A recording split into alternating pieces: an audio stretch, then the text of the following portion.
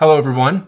Welcome to The Store. This is a podcast that I'm making specifically for Castle Country. And my guest today is Chris Haycock, who is one of my neighbors. He's become a friend and somebody whose work I've recently become more familiar with after visiting the place where he works in person, and was really impressed and intrigued by all that I saw. So I thought it would be cool to just sit down with you, Chris, and get to know you a little bit better and ask you about your work, because I think it would be beneficial for more people to be aware of what your organization does and the fact that it exists. So, Chris, you work for a local nonprofit called Active Reentry. That is correct. So what is Active Reentry? What do you all do there? So first of all, thank you, and I appreciate you inviting me to join your podcast and be one of your first interviewees. So Active Reentry is a private nonprofit based here in Carbon County. Our main office is here. We provide services to people with disabilities, all ages, all disabilities. Most of our programs, we don't need like specific diagnoses for. So that makes us different from other agencies that provide services to people with disabilities. So. Okay, what is your role there specifically? My role is I'm the Community Integration and Youth Program Manager. So that's a long title for something that I feel and I think is really fun. I get to teach people with disabilities independent living skills. So how to live on their own, whatever that situation looks like. If they want to live in a group style home, if they want to live on their own independently, we'll make that happen. We'll help them figure out what that takes to be an independent individual. I do a lot of cooking classes. We do a lot of budgeting and those types of things for them. But we also do recreational activities because the social aspect is very important to get the individual in a friend group, in community, so they know that they have people that are going through a lot of the same things that they are, and they can then peer support with each other. All right. How many people are being served by Active Reentry, at least this location, at any one time? So our location here in Carbon and Emery County, so in Price, covers those two counties. We have around 500, I would say, individuals that are in services, and that varies over all of our programs and everything. In our larger service area, which is Eastern Utah, so from Daggett County clear to the bottom of San Juan County, we have roughly 1,000, maybe 1,200 individuals that we're serving currently. Wow. So is Active Reentry specific to the state of Utah, or is this a larger national nonprofit, or what is the total extent of the area that it serves? So Active Reentry is specific to Utah, to our 7 counties, but there are 6 in the state, 6 independent living centers. Active Reentry is just one of the 6. So the major cities have them, from Logan to St. George. They're kind of all over, and we've split the counties up by that geographical area, what makes sense. So we cover those 7 eastern counties the best we can. We have offices in Vernal, Roosevelt, the Price office, Moab, and in Blanding. Okay, so independent living centers is a type of institution or place for certain services, but Active Reentry is a specific branch of that kind of network of Correct. Independent living centers that has 4 locations or so. So there's 6 in the state, but there's independent living centers across the country. Every state is participating, maybe we shouldn't say participates, but has some sort of independent living system within their state. And by that, we're federally mandated to do certain services in each location. So yes, we're part of a larger national not organization, but group, I would say, because we all run independent of ourselves. So Active Reentry is the nonprofit locally, and then there's a state component that goes into that, and then there's a federal component that goes into that for oversight and funding purposes. Okay, sort of makes sense. I'm trying to, just build a mental model Right. for how does the active reentry fit into this larger network. So it sounds like this is a kind of national program of sorts, or it's been handed down from the top to the states that they're somehow required to develop these independent living centers.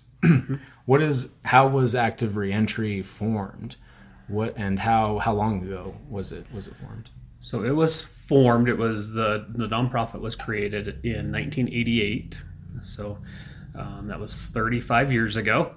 I'm not really sure where the idea came from originally to be based in Price and how that all transpired. But pre 1988, there was one independent living center in the state, and it was located in Salt Lake. And it covered the entire state.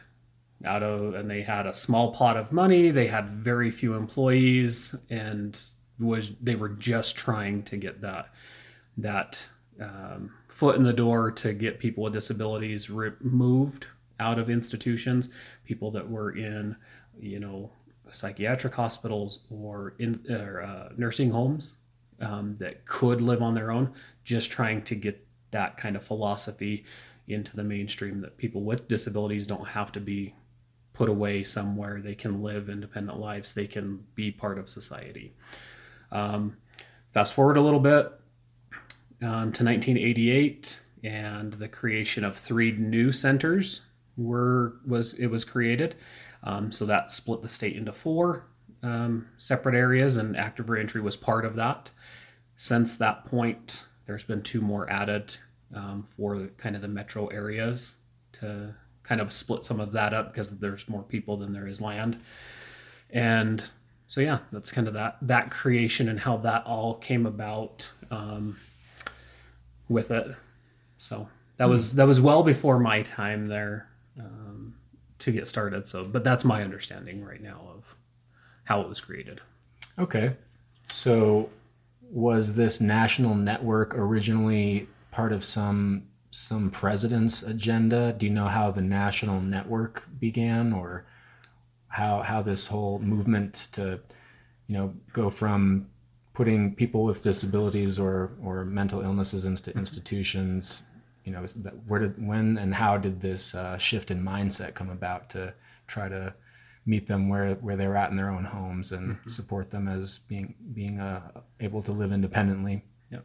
So I would say in the 60s, that kind of started happening. The first independent living center was in Berkeley, California. So it grew from that. It was an individual named Ed Roberts that wanted to go to school at Berkeley, and they said no, there was no room there because he was on a ventilator, had all of this. Finally agreed to let him in, and then he had to live in the hospital, the area of the university, for that need. Moving down, he created the center in Berkeley for those issues, to get people to school, get curb cuts, simple curb cuts. We look at those today like that helps everyone, but back in the day there was no curb cuts. You had to, if you were in a wheelchair, you had to jump the curb. If you were somebody with a stroller, you had to jump the curb. Curb cuts just make our lives easier right now. So it built from that into a national network of nonprofits that provide the same services. And then there's some federal mandates and different things because we do. I don't know if a president put it into effect or not, but there's federal monies that the government has seen that's beneficial to get people to work, get people to live independently. So that's kind of come about that way. Okay. Yeah, I was going to ask, how is active reentry funded? I assume it would be a combination of support from the government, maybe some grant funding, but also do you take private donations? And are you ever fundraising? We are always fundraising. We do get partial funding from the federal government and from the state government. But most of our programs are run off of donations, and we fundraise all the time. Currently, we're doing a fundraiser just before Christmas. We're selling C's candies, and that, all of the proceeds that we bring in to the center go back out into the community to help those individuals, whether it's buying equipment for our medical, or not medical, but durable equipment loan bank.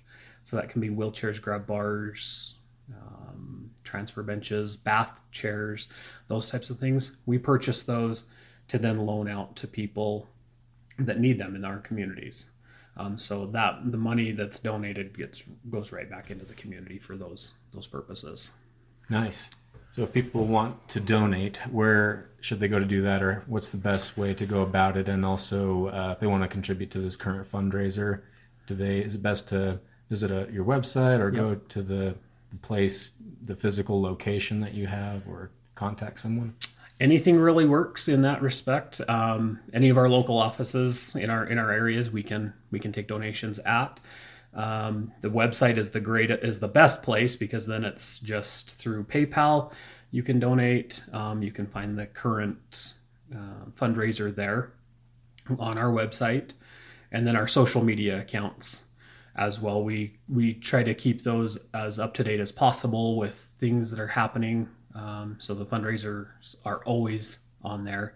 Or if you just want to give us a call in our price office, and ask those questions. And the website's a great area for just informing yourself about what services we provide. And maybe somebody out there knows somebody that needs those services. Even if they're not within the Carbon-Emery area, we can do referrals to other agencies all over the country. Okay. Do you know off the top of your head the URL for the website and which social media platforms you're active on, and what the handle is for those platforms?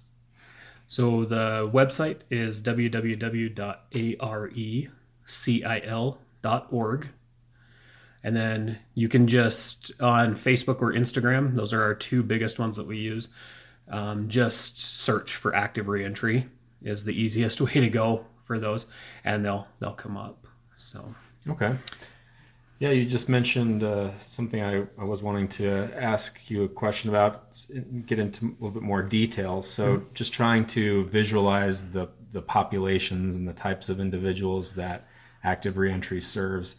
You said this is anyone living with any kind of disability, but you don't require an actual, did you say diagnosis? Okay, so any kind of physical or mental disability? Correct. So basically, is there what would be let's say for someone that might know someone that needs services, or somebody who they themselves might need services, how would they self-identify or know if someone they know is qualified? And if they are, what would be the best way to begin the process of accessing the services? So that's our question we get asked the most. Is I know someone, or I don't know if you can help. That's the question we get the most. If you're wondering, just give us a call. That's the best way. We can ask. We can ask questions. We can figure that out. If you qualify, most everybody is going to qualify for one of our programs or multiple. It's very non-restrictive. We do have one program that is a little more restrictive, but that's because it's paid services. It goes off of your income and a few different things like that. But most in my time and 15 years of being at Active Reentry, I can only maybe think of a handful of individuals that have not qualified financially for that program. I don't deal with it all the time, but that's my perspective of it. And if there's any question, just call and ask. It's the easiest way to go about it. Okay. I wonder if some people feel that there's for one thing, a stigma around accessing these kinds of services, but also, correct, and maybe part of the reason for that is because I think some people have this perception that there's a limited amount of resources and help available. Mm-hmm. And so if you don't really need it, you shouldn't access it, so that you can leave that for somebody who really needs it, and have this kind of zero-sum mentality about it. Mm-hmm. I wonder if you could speak to that. Do you think, is there a limit to how many people can be served, or is it like the more the better? So on my side of it, the more the better. Because even if the person that's maybe new or not sure that they would fit or qualify for the program, you might learn something from a peer that is struggling through or has struggled with the same thing you're currently going through. So even if you're coming in for services and you're making that one connection that's a peer support, and that is all you need to make it through, is have that one connection, we've done our job. We've connected you with someone. If it's a specific service, come in. The more the better. We can. I always hate to say we have to show numbers, but that's what the reality of it. We have to show that we're helping people, and so we have to report those numbers of what we've done. So if we can help you in any way, come in and see us. That's kind of the best way to say that. Okay. So in terms of the types of people you serve again and the services you provide, it sounds like it's a combination of things that happen at your physical location, mm-hmm. and also things that you go out and to where people live and do in mm-hmm. their homes. First of all, where is the brick and mortar active reentry location? So we're a little bit off the beaten path in Price. We're out on Fairgrounds Road, so it's 10 South Fairgrounds Road.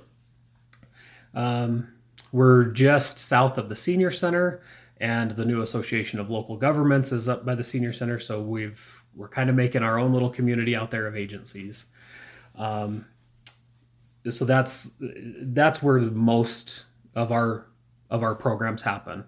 My programs, I'm lucky because I get to be out in the community, and I get to take individuals with disabilities out in the community to learn about different things that are happening in the community.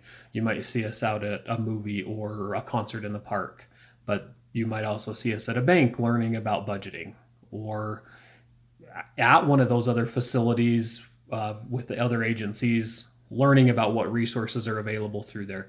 And that's one thing that we do very well, is connect the individual with the appropriate resources. We know at Active Reentry that we can't help every single person with every single need, but we can build a network of individuals and other agencies that can help. So if you're needing heat assistance, we know where to go. If you need a food box because your money didn't last the whole month, we know where to go. If you need to be connected with senior services, we know which office to take you to or get you in contact with.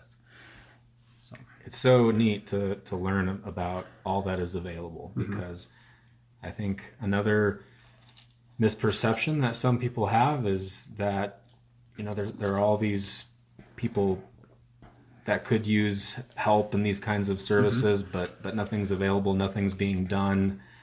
And I think it's just sometimes a lack of awareness about what is there and what is available. For sure. Yeah, I mean, I just by chance got to go tour the building mm-hmm. and get to know you a little bit better through that and hear more about your work. But it otherwise was never really on my radar. I mean, and we get that all the time. People. I've worked at the center for 15 years, and I still get people that come in that I've seen in the community. I might not know them, but I've seen them in the community for the entire 15 years that I've worked there. But they come in the door and they have no idea what we do. The center's been there 35 years, have no idea.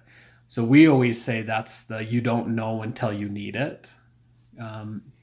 Most people wouldn't know that would be available unless you're going through, or you have a disability or a newly acquired disability, or a family member or something like that. Yeah, that's a good point. It seems like it could be relevant to everybody at Yeah. some point in their lives, because like you said, you may not have any physical disabilities now, but as people get into older age, Yeah. they may acquire them or get into an accident. Exactly. It's as simple as a simple surgery. We get calls all the time that the individual can't be released from the hospital because they need a walker, a stability walker to be discharged from the hospital after their knee replacement. That's something we can help provide to them. Or they need a wheelchair for the weekend so they can take their mom, to see Christmas lights. We can do that. We can get you that for a short-term loan. So if people did want to go check out the building, are they able to walk in during business hours and talk to somebody? Yeah. Okay. Yeah. There's multiple staff members there all day, every day through the week, through working hours. But yeah, just pop in and just take a look at the center. We'll tour you around. We'll tell you what we do. And yeah, that's basically what I got to do a couple of weeks ago, and I was so impressed by the building. So I went to school for architecture and just kind of am a design nerd, and just purely in terms of the architectural design, I think it's one of the most beautiful buildings we have in this county. It's exactly what I would expect to see for specifically a building that is designed to help heal people. It's full of natural light. There's a lot of beautiful landscaping and greenery around the building that, because of all of the windows, is sort of brought into the space. So it just feels very transparent, open, green, and the way the spaces flow and are connected together is just so well done.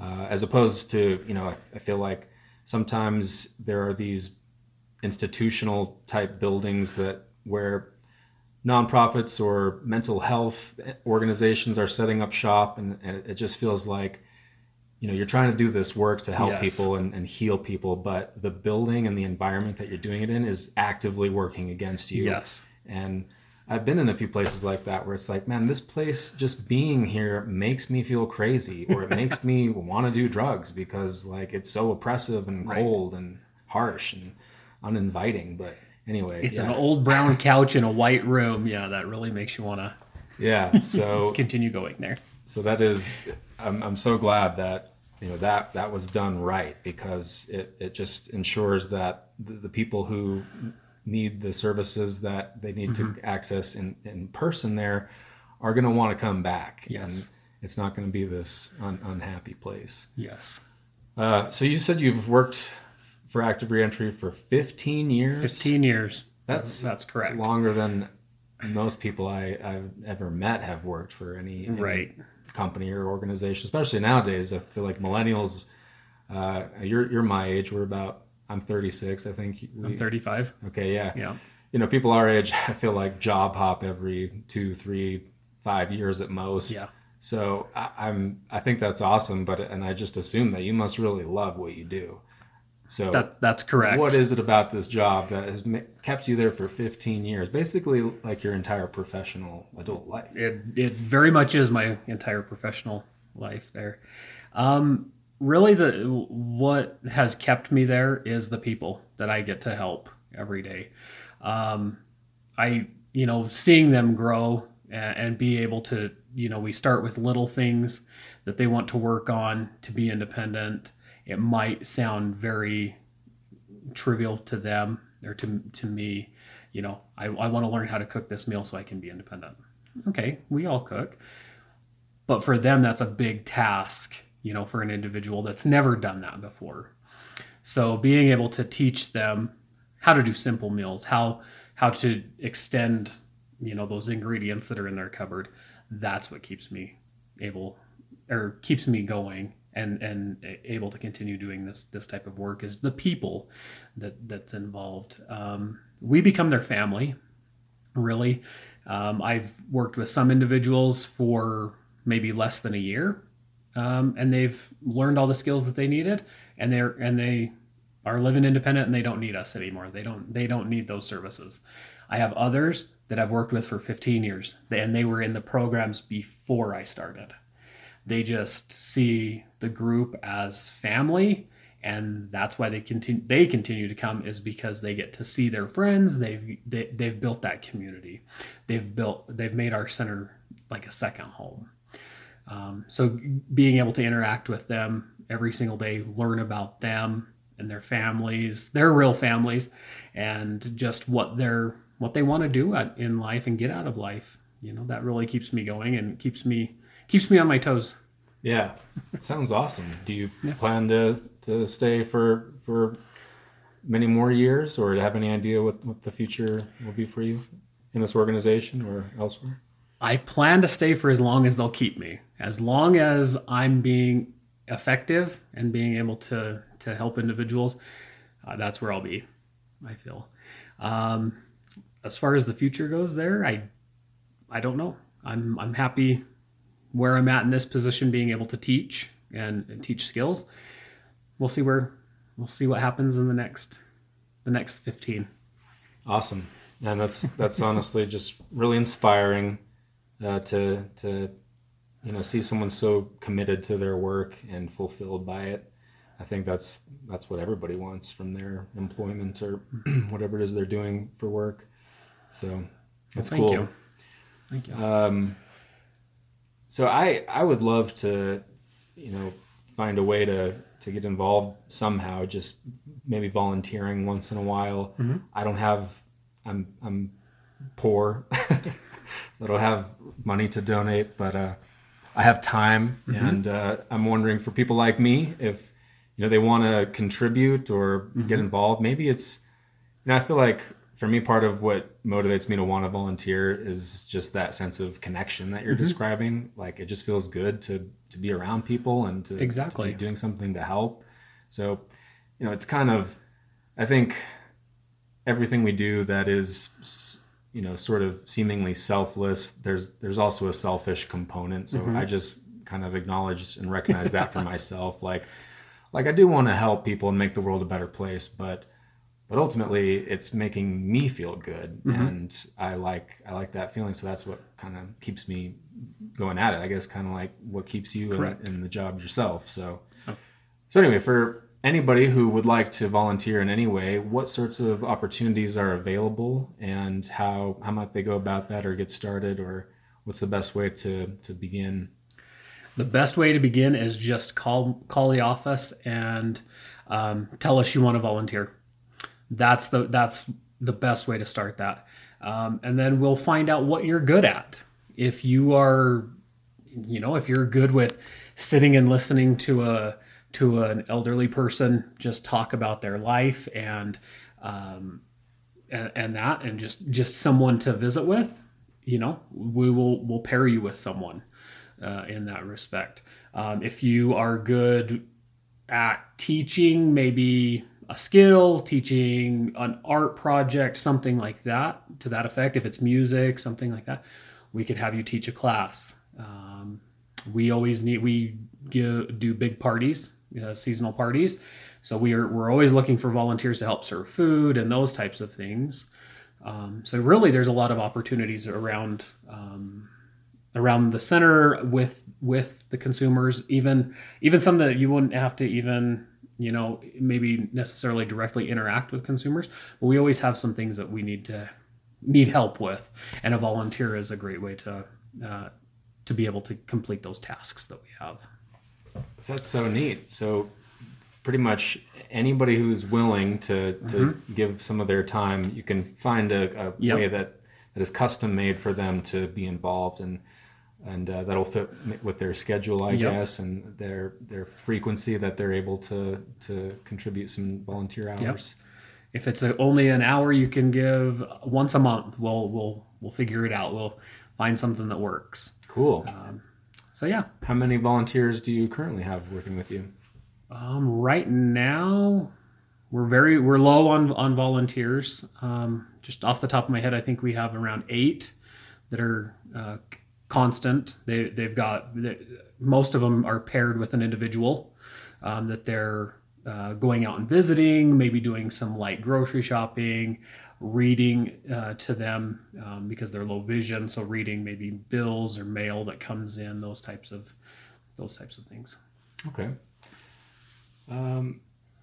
You use the word consumers. Is that Yes. That's like the term that you use to refer to the people that the organization serves? Correct. Yes. Where does that come from? I mean, I assume at some point there must have been like a discussion about what is the best term and why consumers. So I think nationally they felt that the word consumer fit best because we are a center for independent living that provides services, and they are an individual that is consuming that service. That's how I've always looked at it, and that's kind of been explained to me, in different areas of the organization, different areas of, nationally and statewide.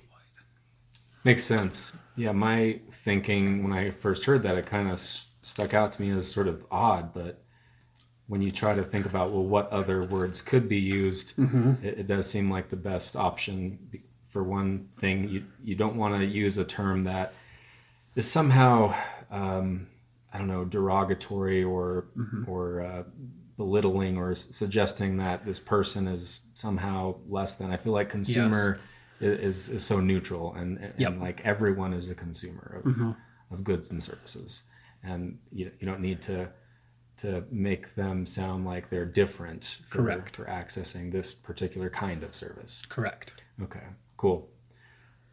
So let's see, looking at my questions here.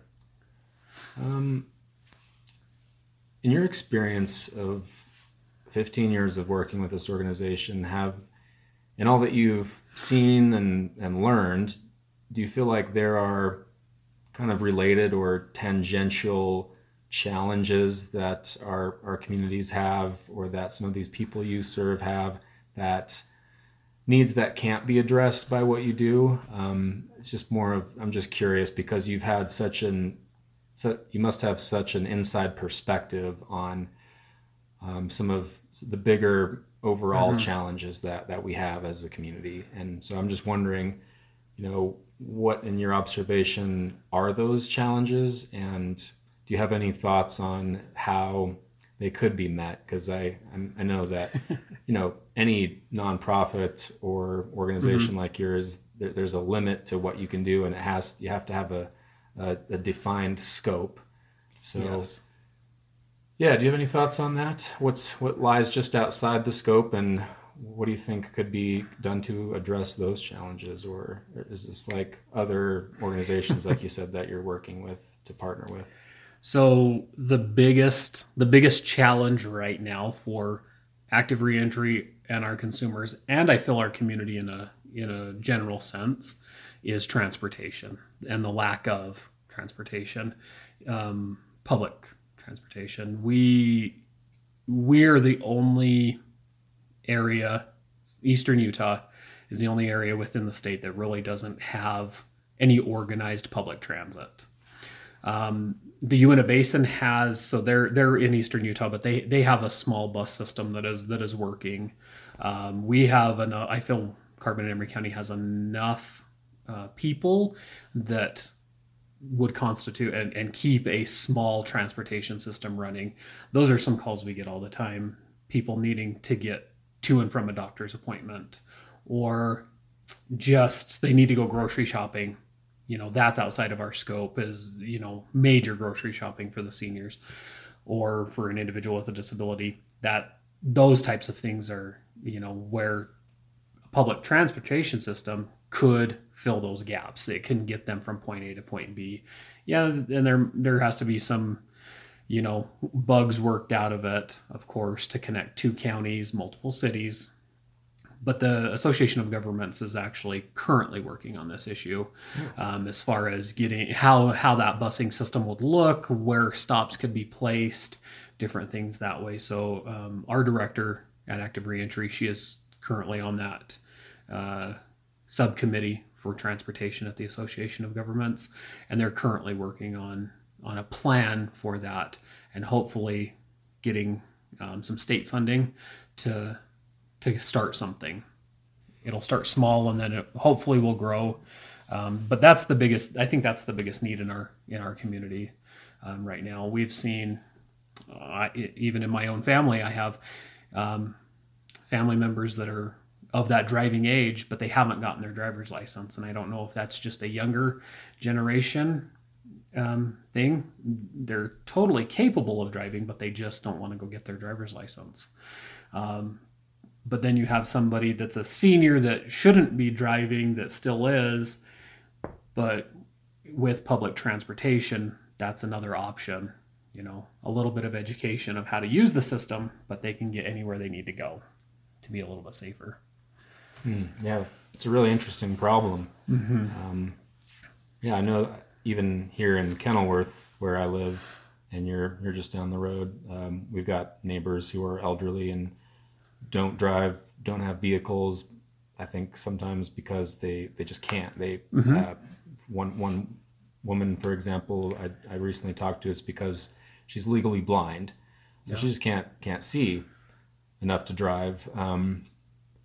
But yeah, being in such a rural, spread out area, it is hard to design, I would think, a transportation system that is cost effective and going to be utilized enough. And you know, it's with a bus too, it's challenging because, well, take this elderly woman who can't see, for example, she needs someone to come directly to her house. She probably wouldn't be able to walk 5 minutes down the road to a bus stop, especially in the winter time. Like really, nobody should be expected to walk 5 or 10 minutes down the street and then wait 10 or 15 minutes for the bus to show up. And it's, you know, timing challenges especially are compounded being in a rural area with weather conditions and so on. So it seems like a really tough problem to solve. And I guess I don't know if we have any kind of Uber or Lyft locally. I've never seen one, and I've never used one. I really don't think we have Uber or Lyft.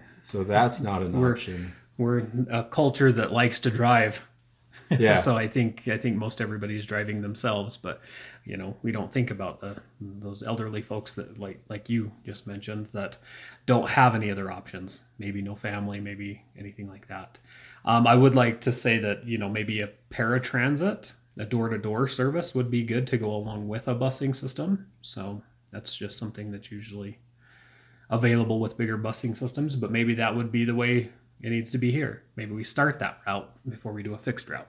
Who knows? Yeah. I mean, I'm not in any way an expert on this, but that's what I would think is like in designing a custom solution for this particular rural condition, that it would probably make more sense to just put those resources and funds towards a door-to-door service, or, you know, rather than like one large bus, it's like just a couple of smaller, more fuel-efficient vans that are running around. Yeah, interesting. Yeah. Well, I don't think either of us are really the experts on this topic. But, no. But I'm glad you mentioned that, because now that you mention it, it seems very obvious. Like, of course, that's got to be a big need, but it's just one of those hidden needs that unless you yourself are affected by it or somebody you know, it's just not in your awareness. Exactly. Well, I think that is most everything I wanted to ask you about active reentry. Okay.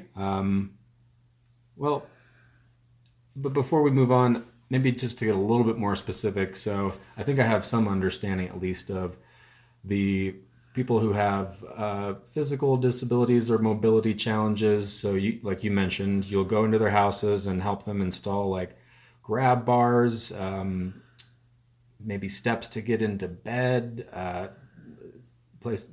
just implementations that make their homes more accessible and easier to navigate. Yes. As they age and, you know, have more mobility challenges. So, and I remember when we talked in person at when I went to visit, you were talking about constructing ramps, so you can build, I guess, temporary or permanent ramps that make people's homes wheelchair accessible, so they can get in and out to their own front or back door. That's correct. So that falls into that paid service category. But yeah, that's a big piece of equipment that is usually requested through that program.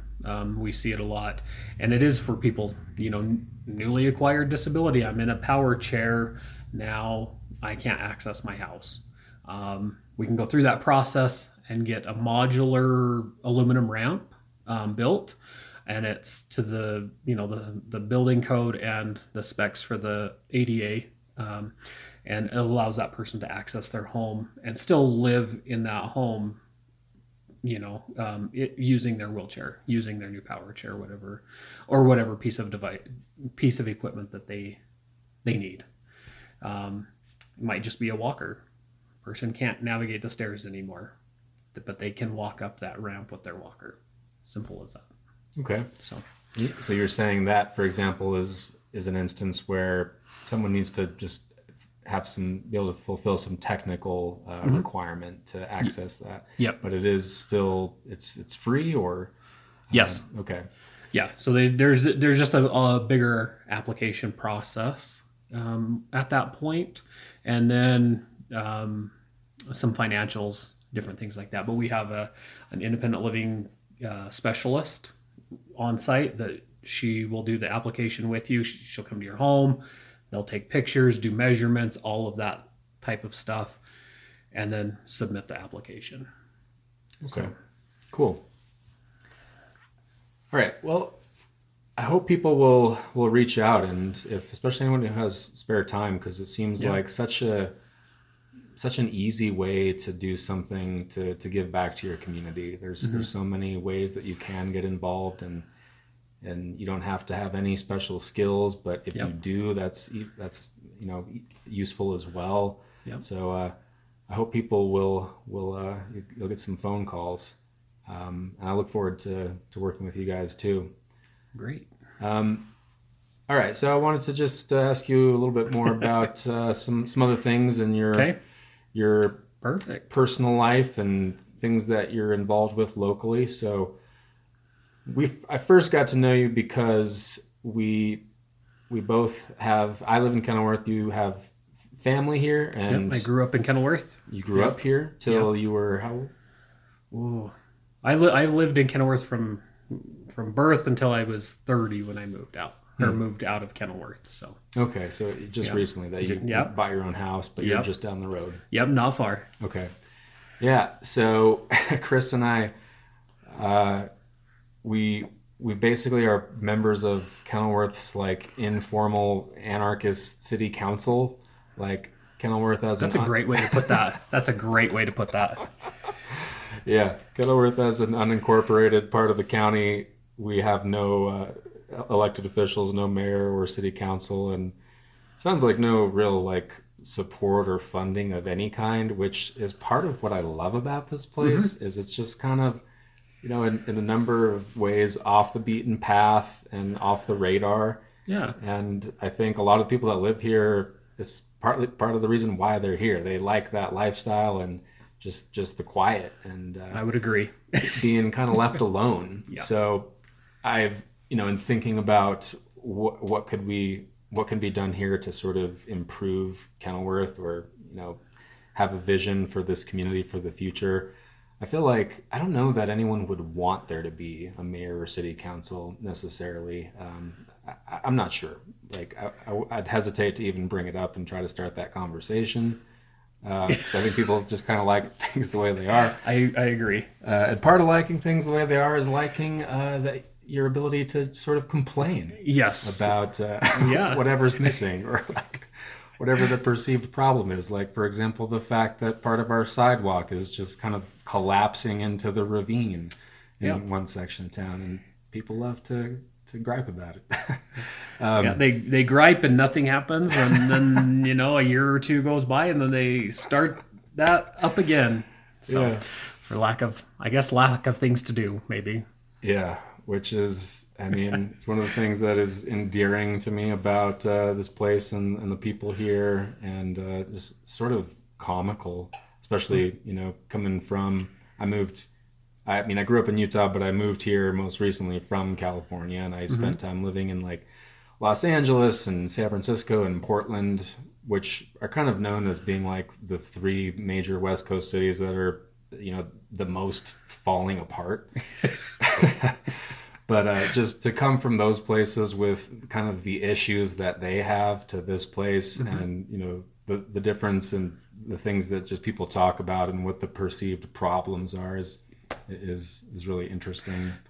But anyway, so yeah, Kenilworth has this kind of like informal city council of sorts. Basically, for as long as I've been here, like, almost 5 years.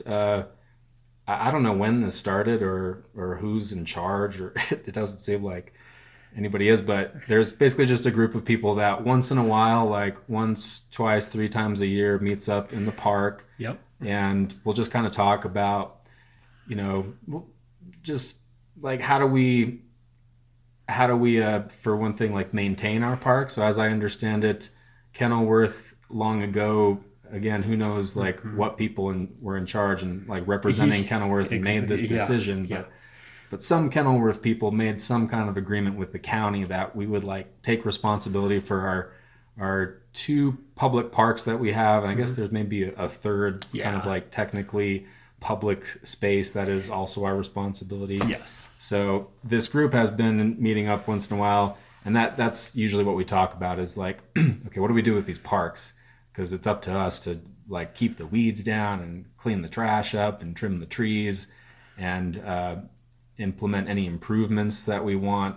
So I was just curious about your history with, I don't know what we call this, like, basically the Kenilworth City Council. Like, how long have you been going to these meetings in the park, and is there any part of that story that I'm missing that you could speak to? You've done pretty well of explaining all of that and how that works. It's our meetings usually run pretty long sometimes because everybody's opinion has to be put out there, good or bad, right?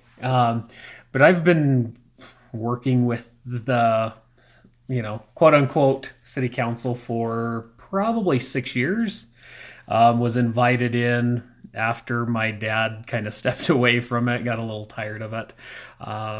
Was invited in by an individual, and we've just, like you've said, we've tried to keep those public spaces open and as clean as possible, and maybe try to figure out a way to get more people to visit them. And who knows, what comes up in those meetings. Sometimes it's been everything from that, cleaning the parks, to how we deal with, snow removal on the street and different things like that. But yeah, so about 6 years been working on that council, we should say. Cool. Yeah. It doesn't, I guess, have any kind of a name. Like, no. The only thing I've heard it referred to as by anyone else is like the parks meeting group, which is, I don't know if it's because we meet in the park or it's mostly about parks, but like you said, it's sort of the forum where people will just talk about anything that's relevant to the town and air their grievances around wild dogs and cats and snow plowing. Or a large fence that went up or whatever, Yeah, so building code violations that people are noticing. Yeah. And it's so random when we actually meet. I usually just get a phone call and it's, hey, does this time work for you to meet? Yeah, I can make that work. That's usually how that happens. So, yeah. I kind of love very it. Impromptu. Just the way it is. Like, I don't necessarily want to change it, although I feel like we could probably, evolve this to be somehow more effective or impactful or just functional. Not that it's like dysfunctional, but what I've noticed is, because it's informal, there's no real commitment that anyone is making, and so there's no expectations, which for me, from my perspective, I think I'm just glad that people are showing up at all. Like, that's great. And I don't think we can expect anything from anyone. Like, everyone's busy, everyone's struggling in some way or another, and you can't expect people to donate their time or resources. But for those that are at least interested, that is something. And it's been also really educational for me, because as I've thought about getting more involved just in my community here and in Carbon County at large, and maybe thinking about, what can I do to get involved in local government at some point. I definitely have an interest, but it's been an educational experience just in this informal group of seeing like, man, how tough it is to just have, to build community and come to agreements and make things work. It's like people, it's been humbling, because I think about how people want to complain and criticize what's happening at like the national government level, yes, or even county government, but then if it's like you take the responsibility to try to improve your own community, and it's just like there's 200 people here, and it's so contentious and difficult, and like progress is hard. So that's it's been educational and humbling for me.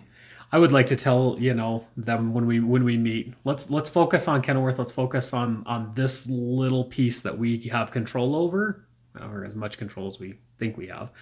Let's get this problem solved first, and then we can tackle those bigger problems. And maybe by tackling those little problems, the bigger problems will work themselves out with whether that's county government or whether it's an issue with the state road or something like that. If they see small impacts that we're making as a group here in town for the 200 people that live here, let's do that.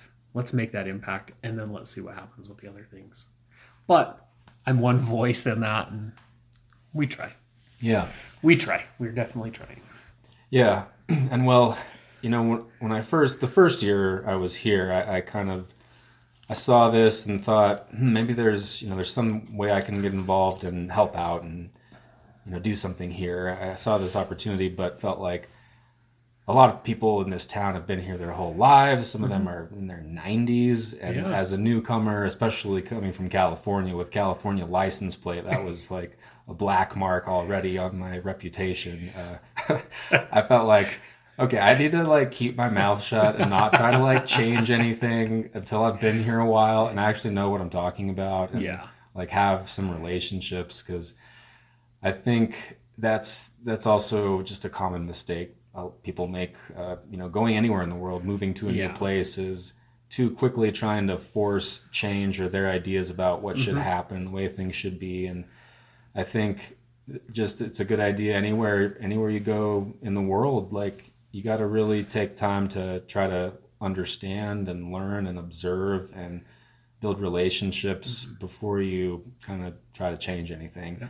So I've been here 5 years now, and I'm feeling more comfortable, and also just looking at this current group and noticing like, you and I are kind of the only really young people in it. I really appreciate the wisdom and all the combined life experience of these older folks that are showing up, and the fact that they care about this place and are still trying to take care of it, even as their abilities and mobility is becoming more limited. So it just makes me feel like an increased sense of responsibility. Like, okay, especially looking ahead to the future, it's like, well, we're still gonna maybe not necessarily be here physically in Kenilworth, but we'll likely still be alive in 30, 40, 50 years. And so, we're kind of in the position now where it's up to us to, if there is going to be any kind of a vision for the future or a plan, we kind of have to help lead that charge a little bit. Do. So, and I'm spending time on this because even though this is, very niche to Kenilworth, this tiny town, I mean, that's kind of the whole idea of this podcast. I just want to, I think a lot of podcasts, for example, try to go global and, talk about things that can be relevant to everybody. But I thought it would actually be really useful and super interesting to me to just focus on what is happening hyper locally here. But I think this conversation is relevant to anyone in any community. Like exactly. Everyone has a neighborhood. There's organization and change happening at every level. And so anyway, my question for you is, as being one of this leaders of this younger generation and of this town, do you have any thoughts about what the future might look like here? Do you have any vision for what Kenilworth might look like in another 50 years or 100 years, and ideas about what we can do to I like the town the way it is. I don't think like it needs to change or grow or anything. I mean, but just in terms of like in ways that we can improve these public spaces that we're stewarding and what we can do to improve the quality of life for people here. Yeah. Do you have any thoughts on the future? I'm with you. I wouldn't want to see Kenilworth grow, much bigger than what it already is. In the from the time I was little until I moved out of Kenilworth, it stayed pretty close to the same. Families came and went, but as far as like growth, it's pretty much the same as it was when I was a kid. There's been a few new homes built here and there in town, but other than that, but I would like to see it stay the small, quaint, community that it is. I'm with you. I'd like to see the parks improved. I would like to see our public spaces, and build more of that community. We are all neighbors up here. We need to communicate more, and maybe not dwell on issues that have happened in the past. How can we get past those? How can we move together as a community and do those things together? You don't have to like everybody, but you have to respect others' ideas, their just their ideas and them as an individual. Respect that. You don't always have to get along and see eye to eye, but be their neighbor, help them out, do those things. That's what I'd like to see for Kenilworth, I think, really. I don't think we'll ever be actually incorporated, and I don't think I'd want to see that. I don't think I'd want to see an actual incorporated Kenilworth. I kind of like the Wild West feel sometimes of, Yeah. what's Joe doing down the street in the middle of the night, revving up his engine. I don't know. He's just doing his thing, type thing. Yeah. But I would like to see, some more community activity maybe with individuals, seeing, when I was younger, we used to have a celebration in the summer. It was called Kenilworth Days, and that was fun. There was a parade through town when the baseball field was up there. That's where everybody would meet. There was lunch, there was games for kids, vendors, different things like that. And it was just like a one-day event. Everybody attended that.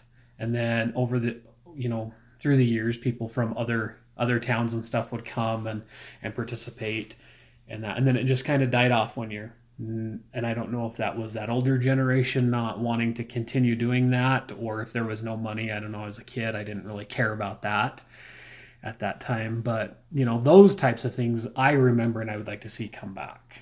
But just more social with each other, I think, is the best way to state that. Yeah, me too. I want to see it come back. Do you remember what the last year was that they did the Kenilworth Days? I don't remember the exact year. I was young. I was young when it was the last one. So maybe like 25 years ago? Probably. Yeah, probably mid-90s, I would say. Yeah. I know some experts we could talk to at our next non-council meeting. Mm-hmm. Yeah, I suspect it must have had to do with the fact that it was these efforts were led by the older generation, and as they aged and just kind of lost the energy and the will to carry this torch forward. Exactly. That's the point at which a new generation needs to kind of step up and carry the torch, and it seems like that just never happened, which I don't think is problem exclusive to this place. That's just kind of what has happened everywhere. Is people turning away from tradition and kind of abandoning institutions, and exactly. we're just seeing this like massive cultural transformation. I can't really judge whether it's bad or good personally, but I'm aware of what I think is still that need for this kind of social interaction, this community building. I think part of it is our generation growing up with the internet. We kind of got seduced by the online and the social media and moved our lives online, and kind of just forgot about the need to sustain these kinds of institutions and celebrations, and focus on building communities where we physically live. Actual friends, actual individual conversations that you have with people. I agree with you. It's a lot of online personalities, a lot of online persona, you know. So, and not that human interaction. I see a lot of individuals our age that can't have this conversation that we're having right now. This back and forth, because that's not something that they're accustomed to. They're accustomed to sending an email, sending a text message, or whatever it may be. Yeah, and I don't want to be a Luddite or kind of hate on social media or say that it's in any way wrong. It seems like just inevitable. Like, this is the way the world is going. This is the way like civilization and like, the human species is going. We're sort of evolving to become something altogether different as we like merge our brains with computers more and more. Like, we already are kind of with a ever-present smartphone in your pocket. Like, we're just a different species almost. But I think this is a really good time for us, and it seems like, again, the responsibility is really like smack dab right on our generation, being now both the generation that is parenting and also looking after the elderly. It's like, okay, if anything is going to happen, it's kind of up to us. And I think this is the time where I feel we really should be focusing on bringing back that in-person social interaction and community building. Because without it, I think people just descend further into loneliness and isolation, which breeds other problems like depression and anxiety, which then leads to substance use disorders. So, which then leads to mass shootings. And so in my mind, like, so many of our problems as a society like trace back to this issue that and again, why Kenilworth is so interesting is because it's contained. It's like this sample size community of 200 people, and it has a limit as a it's a microcosm. It's like, but it's also representative of every neighborhood in the country. It's just harder to see when you're in the city because one neighborhood bleeds into the next, and you have this illusion of the immensity of the city and this feeling of powerlessness in the face of that. Maybe you see the need to build community, but it just seems too complex, or like, well, it should be somebody's job, or the government needs to solve this. And I feel in a bigger city you can build community, but you're more apt to build community with somebody that's like-minded as you. You find people that are interested in the same things. We have 200 people in Kenilworth. Not everybody is as like-minded as somebody from the city would be able to go 3 blocks over and find somebody that's interested in the same things. Everybody here is interested in something different in Kenilworth. We all have certain strengths, we have certain weaknesses, but I feel as a community in Kenilworth, we could solve a lot of problems just amongst ourselves here, for our little 200 people that are here. And then that could expand into other areas. Maybe we expand to Springland. Who knows? Yeah. Well, I think we have an interesting opportunity here too, because I think, from my impression, what Kenilworth represents something to the rest of Carbon County.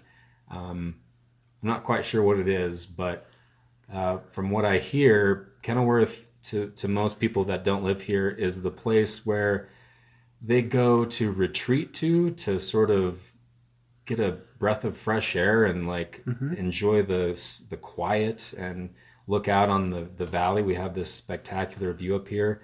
And so in my mind, Kenilworth has always kind of been like a retreat.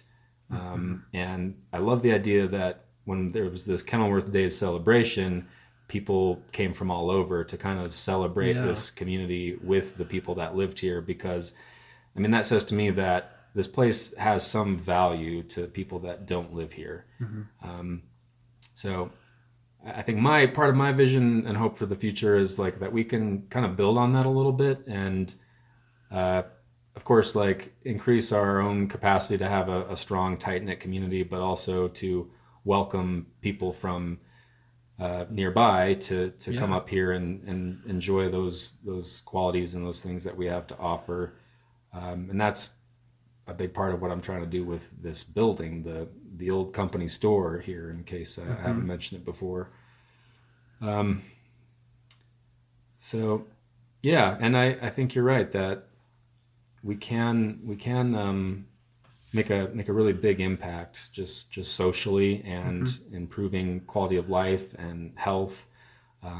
Again, just the loneliness and isolation by itself Hmm. is such a huge health problem. I've thought a Yep. lot about in my desire to just kind of find a way to build community and get people to come out of their houses and interact a little more. I've thought I wonder, how much could you extend someone's lifespan, specifically an elderly person living Yes. alone, which we have Yes. quite a few of them here. Some who have passed away in recent years, and maybe because I mean everybody's going to pass away at some point, but to spend your final years just all alone, Hmm. and kind of degrading physically and mentally is just such a sad way to go out, as opposed to being this like celebrated elder member of the community who Correct. has wisdom and stories to pass down. And Correct. I was really fortunate to have that kind of a relationship with the Jukeses, Hmm. who was that couple that lived here their entire lives and lived to be in their 90s. And Yes. I mean, they were so full of life because they have a lot of family locally, that Hmm. a lot of children and grandchildren that would visit them. But I felt really lucky that I got here in time to get to know them and hear their stories and the history, because yeah, good old Yeah. Ron Jukes, he was kind of like the unofficial historian for this whole county. I agree. Yeah. But Yeah. Kenilworth in particular, and the store, this building that I bought, he worked here for a number of years when he was a young man. So Yeah. yeah, I think just that one thing alone. I mean, there's so many other Hmm. ways that this could help, but just giving elderly folks like a rich final few years or decade of their life, Yeah. and to possibly extend that by years, and and uh, Yes. and delay like the cognitive decline, especially. The cognitive decline is the biggest one through what I do for work, and just having grandparents in the community as well.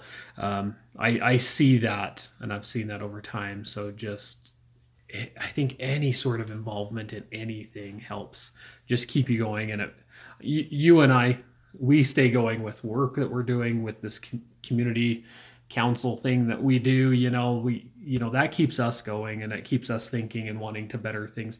They want that same thing, I feel, and we just got to give them that opportunity Yeah, to help them, however that is. If we need to go visit one of them in their house, let's do that. We've got some work to do, and I feel we can provide some of those things, whether it's through finding agencies like we've talked about my agency or others, or if it's just you and I going and visiting. You visited with the Jukeses for probably a year or more, right? Let's just continue doing that. I think that's where we make our biggest impact. yeah, and at some point, Yeah. inspiring other people our age to Yes. get out and get involved too. Um, but I don't blame anybody No. or judge anybody for not, when it's getting so difficult to just make a living, and people are trying I to raise agree. their families and just with what free time they have, like decompress and relax. And so yeah, again, like I don't expect anybody to on their one day off to be like wanting to go to the park and pull weeds. Yeah. But again, I feel like there's just so many side effects, positive benefits Mhm. to building community that can, I think, actually agree. relieve the burden on most people.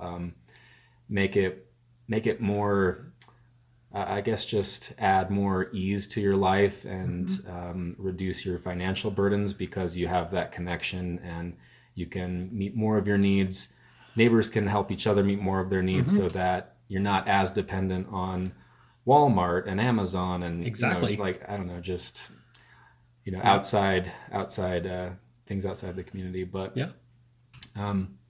I wanted to ask you if you feel like, so we've talked a little bit about this already, the potential for, by the way, I like what you called the Kenilworth, the community council, the Kenilworth Community Council, I think is actually, that's got to be the new name. That sounded right to me. Okay. Because it's not a city council, but it's a community council. Okay. Let's start pushing that name. Next meeting we'll push it. And I like that there's no like real leader or anyone in charge. It makes it extra challenging, but also kind of like a necessary challenge. Like, and I mean, people, I think sometimes fantasize about how the world could work better if we didn't have to rely on there just being some powerful person in charge, but it makes it really difficult. It's helped me to see like actually the value in having an elected mayor or captain of the ship, just like somebody who can make the decision. Yes. But I don't know, it's interesting to just have to force ourselves to work through that challenge of like, there is no one who has the authority to say anything. I mean, what authority people do kind of have is just granted through age and experience and wisdom and time spent living here, but it's not measured, or really there's no like accounting of it. There's no hierarchy. Yep. But it's helped me. This just came to me as you were speaking. It's helped me build bridges with some of the others that are on that committee with us. I mean, I've been with them long enough that I kind of know their personalities a little bit, but I've been able to build bridges and explain my side of my view to them, and then listening to their side and where they're coming from and how they see something, and then finding common ground there. So I like how you've put that. So it's built bridges between some of us. Yeah, and again, why it's such a unique and interesting microcosm is because, well, for one thing, we don't have the kind of religious unity that a lot of communities in some parts of Utah do, where most people are LDS, and so they already have that default ward outline boundary to their neighborhood and that organization. Carbon County is one of the few parts of the state that is kind of an anomaly. Just doesn't really fit as neatly into that Mormon culture that dominates much of the state. But also politically, I feel like, again, we're kind of an anomaly. It's, as from what I hear, this part of the state at one time was more blue, a lot of working class people in labor unions, and because of the mines and so on. But at some point it became more of a red place. But I think my sense is that it's really still kind of a purple place, and we just have a really wide diversity of views and opinions, which I love so much, actually, especially again coming from these West Coast cities where I'll say it just felt like there was a very dominant liberal culture, which, I mean, parts of that I identify with and kind of agree with, but it felt to me oppressive because of how dominant it was, and just the attitudes that people have there, their unwillingness to compromise, to even like have a conversation with somebody that they perceive as being in the opposite political party on the other team. It's just like, it felt kind of toxic to me, and that was part of why I left. And was like looking to rural places in the country, and I was like, man, I just want to live somewhere a little bit more moderate and like and less. So I agree with you. I love Kenilworth because you can't define it. You can't really label it in terms of religious or political identity. It's just all kinds of people here, and like you said, you don't have any choice but to have conversations with those people. And somehow like find some way to see and respect each other in spite of your differences, and it again is really challenging, but like we have to do it. We have to do it. Yeah. We have to do that. Yeah. Yeah. So do you think, this was the question I was trying to ask earlier and I got distracted, that it would be beneficial for us to form some kind of nonprofit organization that kind of functions similar to how active reentry does, where, you know, we see this need, these needs that our community has, and while the government solution doesn't seem appropriate for this context, maybe a nonprofit entity, something like the Kenilworth Community Council, but that is a little bit more formalized, so that we can design it to be self-perpetuating and sustainable, and a mechanism through which we can maybe generate some funding and apply for grants. Do you feel like that would be a good solution for this place? I do. I think running it as a nonprofit would help kind of solidify everybody's ideas into one place, but it would also give that vision of what we've talked about. You know, the vision for the future of how we see Kenilworth, or how others in the community see it down the line. And I think a nonprofit is kind of the best way to go, because coming from that world, I feel like you have to have a good grasp on the government side of it, because there's always grants and stuff that's, you know, funding you, but you also have your ear to the ground on what the community needs are, and you're building partnerships with other organizations and individuals and different things that way. So I think a nonprofit could be a great way to get that, to get our vision for Kenilworth complete. Yeah, me too. I'm glad to hear you say that, because that is becoming increasingly evident to me, that I think there are ways that we could make a real impact with some kind of more formal, organized entity. But again, like I feel like I can't do it alone. I don't want to impose my will. I just want to keep having these conversations and see if we can get to a critical point of having enough community buy-in that everyone is kind of in agreement and would support something like that. But I think for the next, year or two, I like just continuing to practice. I feel like we're kind of practicing, gearing up to maybe at some point like consolidate and formalize. Yeah. But we're still forming this team, and I think like just for myself, I'm trying to get to that point where I feel like I have the capacity to dedicate myself and commit to something like this. Yeah. Because even for you and I, like our time and energy is limited, but I just feel like we have a lot in common with our interest in this place and our desire to take care of it, and being kind of on the same page there. It gives me a lot of hope that we're on the right track, and that I think we should keep working on this. And so it's been a great conversation. I kind of had a rough day. I was just feeling sort of down, and I don't know. Yeah. Holiday times are always complicated. It's like I had a good time with my family. There was a lot of love and hugs, and there actually wasn't any drama. That's always a plus, right? No drama.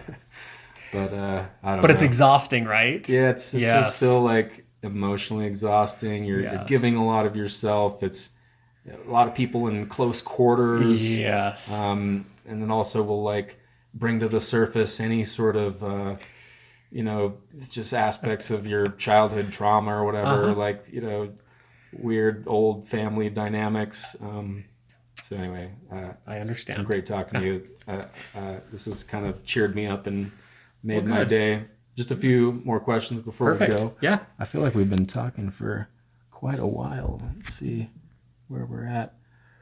We're at an hour and 20. Wow. Time has flown by. It has flown by. Okay. So I feel like while people do listen to podcasts that are like 2, 3, 4 hours long, I think I need to keep these a little bit short. I think 90 minutes maybe is like a good cap. I like that. So I was thinking about, when will people listen to these? I listen to podcasts when I'm working, because I'm just doing like mindless labor so many hours a day where it only requires like 15% of my brain power to like focus on the task, and with the rest of it I can listen to something and learn. But if you don't have that ability in your job, I mean, maybe if you're like just cleaning your house would be the other thing, but commuting is when I think people listen to podcasts. And local commutes are for most people probably pretty short, but I think going up to the valley, that's the other good time to like find like a 2-hour podcast when you got to drive to Salt Lake. And like you'll be able to listen to the whole thing and finish it right by the time that you get there. So that's kind of where the 90 minutes comes from. It's like it's perfect. It's perfect. The time it takes to get to Orem. All right. On a good day. Yeah. Okay. Last questions. Okay. So, well, first of all, just in your own words, to finish that last conversation, what is it that keeps you involved in the community council, and what's motivated you to want to participate in all that when like you could easily just not and be enjoying yourself at home, like watching your favorite TV show? Like, why are you showing up and like contributing your time and labor to pull weeds when like most people aren't, and like you know there's nobody expects you to? Why do you do it? I do it because I grew up here and I love this place. I made lifelong friends here, have family that still lives in Kenilworth, and I just love it. I mean, it was a great place to grow up. We didn't have to worry about anything, it didn't matter whose house we went to, friends, whatever. We knew we could get something to drink, something to eat. It didn't matter whose house we went to. They knew you, they knew your parents. You could just walk in. So that's what keeps me, involved, especially here, is just that history that I have with Kenilworth, and being a kid here, growing up, and knowing a lot of the people that still live here. They were here when I was young, so that's what keeps me involved with it. That's a great answer. I love how simple it is. Yep, simple and easy. All right, so the last thing I want to ask you about is seems to me like, well, you can tell me if there's some other hobby of yours that I'm not aware of, but it seems like your main side hobby is photography. That's right? Correct. Yep. That's cool. I've seen some of your work. Thank you. I like it. Is it just a hobby or something that you do professionally, or that people can hire you for? It's a hobby right now. So just wanted something new to try when I was a little bit younger. So about 10 years ago or so, I guess. Just started toying with cameras and seeing what I could do, and then it kind of developed from there. And now I dove headfirst into that pool. And yeah, I just do it as a hobby, something that gets me outside, keeps me active, and I just like to see what I can come up with, how creative I can be on that side of things. I have done a few like hired sessions and stuff like that, but I'm not quite at that point to really like book things. So gotcha. Yeah. Can we share where people can go to look at your photography work if they want to check it out? Yeah. So right now I just do a lot of it through Instagram. So I don't have a website. I don't do anything like that. Don't have the time to put any of that together right now. So just on Instagram. So it's just haycock.c on Instagram. You can go there, check it out, and that. So nice. Yeah, it's just fun to do. Yeah. Well, I like your reasoning for it, part of it just being a way to get outside and go explore. Yeah, it didn't occur to me like that. Yeah, that is one of the major side benefits of photography as a hobby. So many of my hobbies just keep me indoors all day. Right? I'd eat something like that. It's easy to do. It's easy to stay inside. Like you had mentioned earlier, we're a culture now that everything's online. It's easy for us to stay inside all day and not go outside and feel the sun. Yeah. So this has helped me be able to do that. All right. Thanks so much for talking, Chris. Yes, it's been a pleasure to get to know you more, and look forward to our our ongoing and future collaborations. Yes. And look forward to getting a little bit more involved with active reentry and finding some Great volunteer opportunity there. It's going to be fun. It will. We'll put you to work. Cool. We'll use your talents. All right. Have a good night. You too.